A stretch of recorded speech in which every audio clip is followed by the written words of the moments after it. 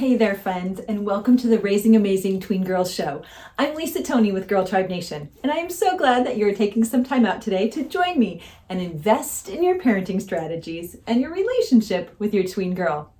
Today, I'm going to be talking about a difficult subject, so I do want to give you a heads up if you want to put those AirPods or those earbuds in, because today we are going to be having a conversation about pornography. Now, this is a much needed conversation because it is everywhere. Now, I know sometimes mamas think that it is more of a subject to protect their boys from, and definitely it is that. But we are also seeing an alarming rate of tween and teen girls also getting exposed and addicted to pornography. It is heartbreaking. Now, I know you know as well as I do that we have an increasingly sexualized culture. Sex is everywhere. Porn is everywhere. Now, porn materials like books or photographs or videos that show erotic or sexual behaviors, and the whole intent of it is to cause sexual excitement. So there's a difference. Soft porn is something that shows or describes sex, but isn't very violent or unpleasant sex, or not in a really detailed way. But then there's hard porn, which is pornography that shows sex in a very detailed way, and it's often violent or very extreme. So why is porn so bad anyway?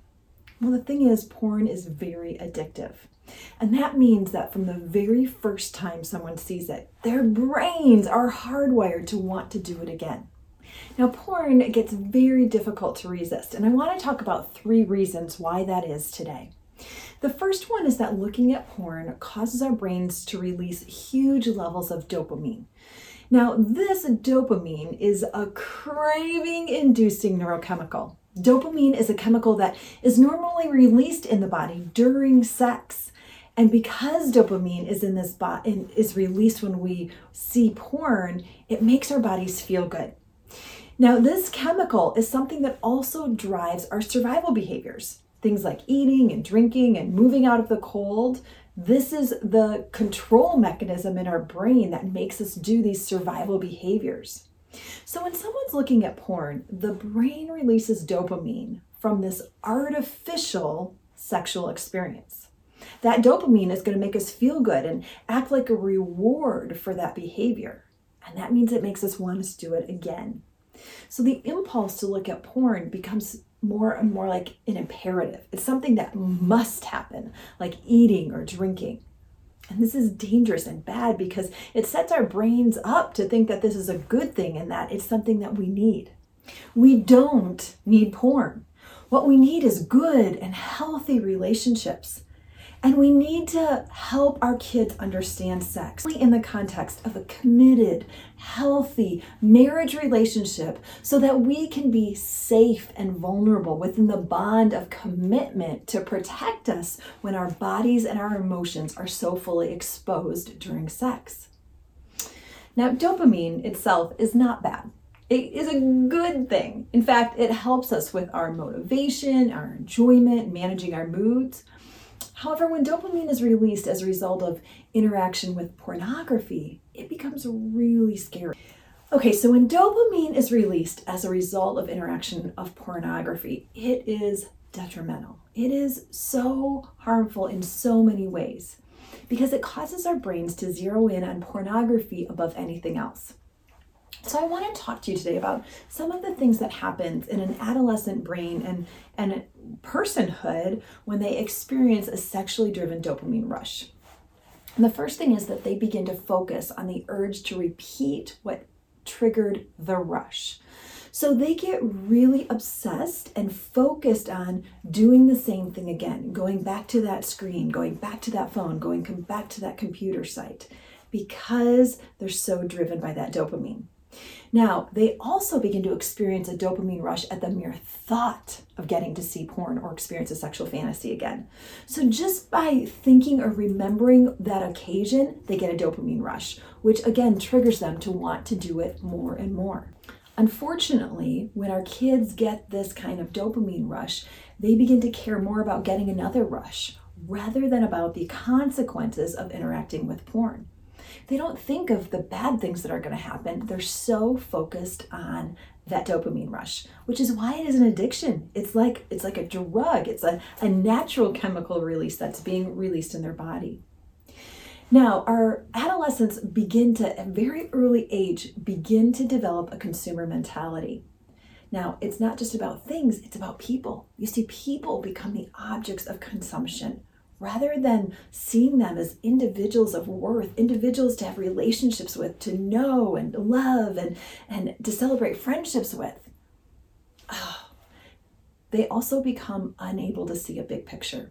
As kids get addicted to pornography, the immediate desire for porn takes the place of investing in any kind of loving relationship. Now, the very first time someone looks at porn or experiences sexual fantasies, the brain is going to store that experience. And meanwhile, while that experience is stored, the dopamine shouts an irresistible message to the brain region. It says, do it again, do it again. And then with repeated access, the demand grows. And it takes more and more to create the same level of dopamine hit. Now, as these brains get addicted, as they get enslaved, porn and sexual fantasies become a basic need. They become as basic as food and water for an addicted brain. Now, many boys and girls say that as they get hooked through sexually charged ads, advertisements, romantic movies, you might know them as chick flicks, and even raunchy sexual jokes are ways that start to give them a dopamine hit and move them into this realm. See, sexual content, it is everywhere. Now, one 12-year-old boy talks about how he saw an R-rated movie that was full of nudity and violent sexual content at a friend's house. Can you imagine? Oh, just want to wring that parent's neck. But most adults aren't even equipped to handle that kind of stimulation that's available in rated R movies, let alone an adolescent's developing brain. Now, many girls and boys have watched this particular movie, including a teen boy that has referred to it as a great action movie and claimed that the sex did not affect him. Well, I have to tell you, my friends, that is impossible. Our minds are wired to respond to sex. We were created for sex to light us up. Now, like many, the boy was trying to convince himself that sexual content in media is no big deal. And girls will respond to the same movie, but a little bit differently. They might convince themselves that being pursued with sexual passion is the ideal. That's what they begin to look for as they get interested in boys. Now, here's why sexually charged media content is so dangerous. The neurons in our brains don't distinguish between live interactions or media. In the time it takes to watch a movie or play a video game, tweens and teens inwardly experience, they rehearse, and then they imitate the disturbing behaviors on screen. And the results can take two extremes. Either the desire to act out what's seen on the screen, or desensationalize, leaving them unable to really feel anything.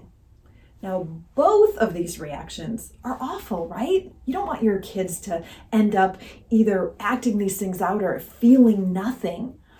Both are detrimental to real life relationships. I mean, research shows us that when tweens and teens view pornography, they develop all kinds of challenges in their lives. They become unrealistic about sexual beliefs and sexual values. They over-focus or over-obsess on sex. They become sexually aggressive and show aggressive behaviors. They show sexually permissive behaviors. They have an earlier interest in having sex. They become promiscuous. They begin to question their own body. They question their own sexual performance. They can even start having behavioral problems. Often they end up very depressed. They have a really hard time bonding with others, including their parents. Now, boys and girls will see pornography through a little bit of a different lens. They can see the same content, but view it a little bit differently. Girls tend to be uniquely drawn to the underlying explicit fantasy that's behind the sexual images. So the sexual images don't respond to them the same way boys do. They want to know what the fantasy is. They get hooked on the fantasy, like what's happening to cause that kind of passion to happen. And that fantasy overshadows the relationship. And so they get hooked on wanting to live that out or seek that out or to be part of one of those fantasies. Now, girls will tend to look for those perfectly chiseled bodies that they have visually seen and been embedded in their brains that match what they see on screen. It no longer becomes about a man showing you respect or kindness or being responsible. It becomes very physically driven. Now, boys, of course, they tend to be drawn to the pictures and the excitement, the novelty, the video content, and want a girl to be like, dress like, and act like the characters they see on the screen. So then our boys are starting to have unrealistic expectations for our girls who start to feel that and want to become that. All of this from that big hit of dopamine that the brain releases when it sees porn. It is something that we have to be so careful about with our young brains. Okay, all of that was in the first reason. Dopamine! Oh man, all right, strap on your seatbelt. Here's the second reason. The second reason that porn is difficult to resist, especially for kids, is that they have an immature prefrontal cortex. Now, this is the decision-making part of their brain that's meant to hold impulses and desires in check. So it doesn't fully develop until they are in their 20s. So this means that making decisions is not their strong suit. Now, don't let me tell you that they can't make a good decision. Tweens and teens are capable of making good decisions, but they are not consistent in this. They don't have all the resources available to them, all their brain power available to them yet to make good decisions and evaluate consequences for their actions. But the emotional center of the brain, the part of the brain where desires and impulses and sexual drive arises, well, that functions just fine in kids and tweens, teens, all the youth. For kids and tweens, this means that the message, do it because it feels good, is a strong impulse. It is stronger than the part of their brain that says, is this a good idea or not? They don't listen to that part that says, is this a good idea or not? They just listen to do it because it feels good. So when you combine the undeveloped prefrontal cortex, that green lights, it feels good, with the turbo boost from all that extra dopamine, it's a dangerous mix, right? All right, let's talk about the third thing. Adolescents very quickly discover masturbation. And they discover that masturbation to porn provides temporary but an effective distraction from stress and emotional pain, even sometimes just boredom. Now, on their own, if no one warns them, kids will not recognize the danger of relying on masturbation as an unhealthy coping strategy, and that it increases the high risk of developing a porn addiction.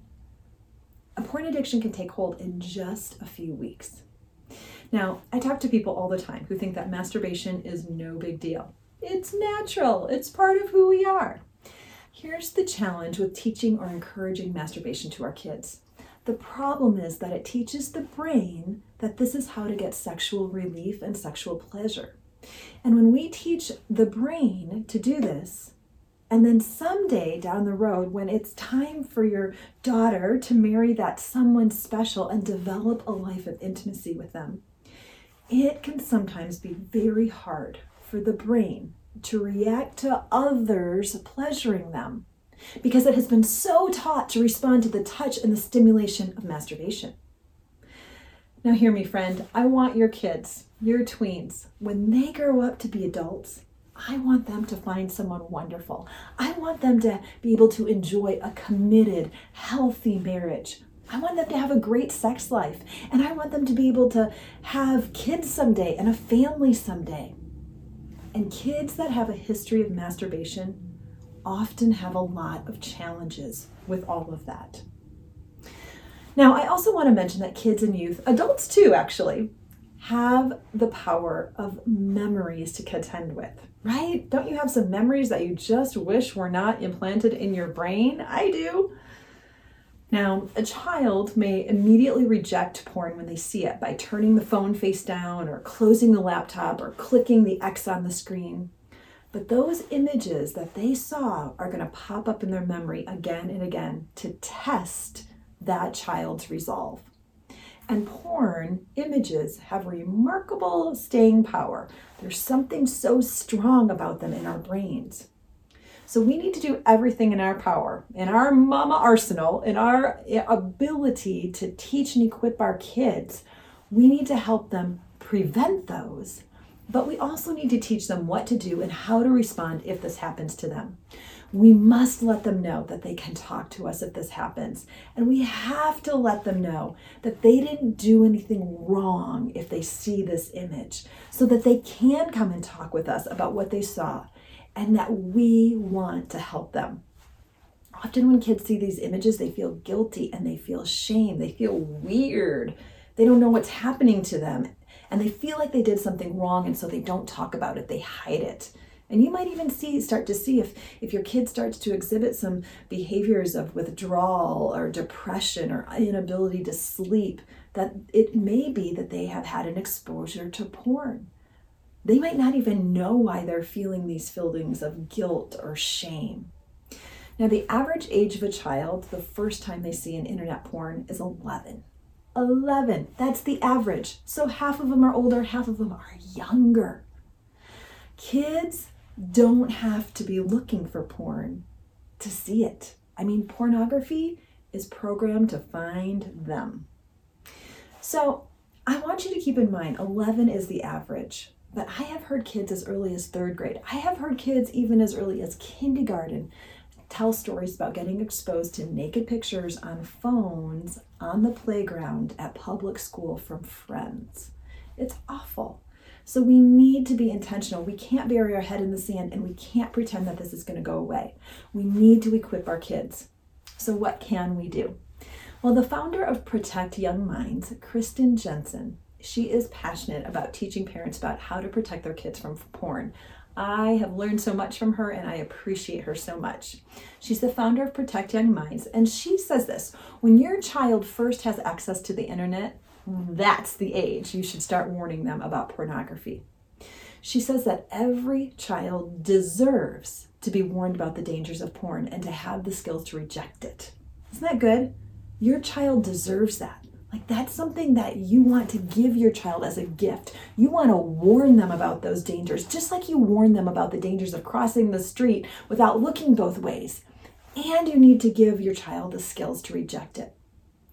So having filters on your device is important. And I'm going to give you some suggestions for some of those filters in our next episode. But Kristen also stresses that the most important filter for a child is the internal filter.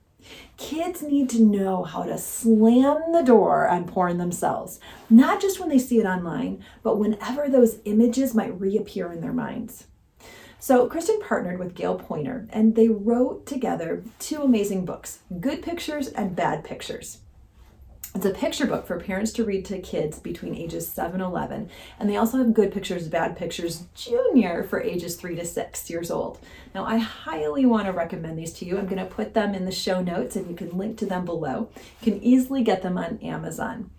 And it talks about this idea of being good pictures and bad pictures, and how good pictures are something that we enjoy, but bad pictures we need to be able to reject. It teaches kids to reject immediately when they encounter porn by following 5 simple steps, starting with closing their eyes and looking away and turning off the computer. So these are the 5 steps that Kristen gives us. She says, close your eyes. Get away from it. Close your eyes, shut the screen, turn it off, get it away. Close your eyes. Second step, always tell a trusted adult. You want to go and tell mom and dad or a teacher or someone that you trust that it happened so that they can help you understand what happened and process it. Third, you want to name it when you see it. When you see that bad picture, you say, that is pornography. That is a bad picture. I don't want to look at that. The next thing you want to do is distract yourself when the images might return to your mind. You want to have a good picture that you go to, something fun and exciting, riding your bike or being at the beach or hanging out with your friends. You have to distract your mind with a good image. And then you want to order your thinking brain to be the boss. Your thinking brain is the boss. That rational center, the prefrontal cortex, you got to teach it. It's the boss. It can control your thoughts. So these 5 steps are really helpful. She walks you through them in these books. I highly recommend them, but these are 5 steps that you can put into practice right now. Now, parents can make a big difference to the success of porn-proofing their kids by coaching kids in how to distract themselves. Kristen tells us we can't help kids unsee what they saw, but we can help them minimize it. You can't just say, don't think about it. You have to give them something else to think about. When they come to you and tell you they've seen something bad, you've got to praise them. I mean, usually they'll be upset, so you have to help them work through those feelings. But then you have to help them. You can ask, what fun things can we think about instead? See, the best tool for distraction is to encourage your child to think about or to relive in their mind a past experience that was really exhilarating, something super fun, maybe like riding a roller coaster or pretending they're mountain biking or throwing their imagination into high gear to fill in those details. I mean, it could be a song and a dance that you do together or a poem, but it needs to be something that they're excited about and can focus on. Maybe even saying a prayer or a verse can be really powerful, especially if you're a person of faith. Now, Kristen says she thinks it takes about 10 times thinking about something else to develop another neural pathway away from that pornographic image. So when your child or you have seen a porn image, you have to train your brain 10 times to go a different direction with your thinking in order to develop a different neural pathway. That's some intense work. Kids aren't going to want to do that on their own. We've got to teach them and we've got to support them to be with them through that process. You can do it, Mama. I know you can. We do hard things. That's what Girl Tribe Nation is here for you. That's why I'm here for you, to encourage you, champion you, cheer you on as you raise your tween girls. Okay, friends, well, we have covered a lot today, but there is definitely more to talk about. So next week, we're going to cover a whole lot more strategies for how to protect your tween girl from porn. So this might be a great opportunity for you to invite someone else to listen to the show if you know someone who's been challenged in this way or someone whose girl you care about, that you want that mama to know these things. I want to thank you for hanging out with me. I know it can be so hard to hear these stats and really cause us to worry about our kids. I have to say that if you feel a little sick to your stomach right now, I gotcha. I feel that way too. And it's actually a good thing. It means you care. It means you care about your own daughter, and it means that you care about all the kids out there. And that also means that you're ready to put a strategy into place to help you. Now, I know I've talked about a lot of things today, and I want to point you to a guide that can help give you, if you're feeling a little flustered and just angry about pornography. I want to give this free guide to you today that can help give you some action points to take. You can download it for free at girltribeNation.com/preventporn. This free download will give you an example conversation to have with your tween, as well as all the resources and tips that we talked about today. It's also completely worth it to save it to your phone so that you can refer to it back time and time again to make sure that you're doing all that you can to protect your girl and also prepare her with a strategy of what to do and how to handle a situation where she's exposed to porn. If you know someone who might benefit from this episode, I want to invite you to share it with them, maybe even post it on your own social media. We want all the mamas out there to know what to do and how to protect their tweens from the horror of porn. So thanks so much for joining me today. I appreciate you guys so much, and I will look forward to seeing you next week, same time, same place. Bye for now.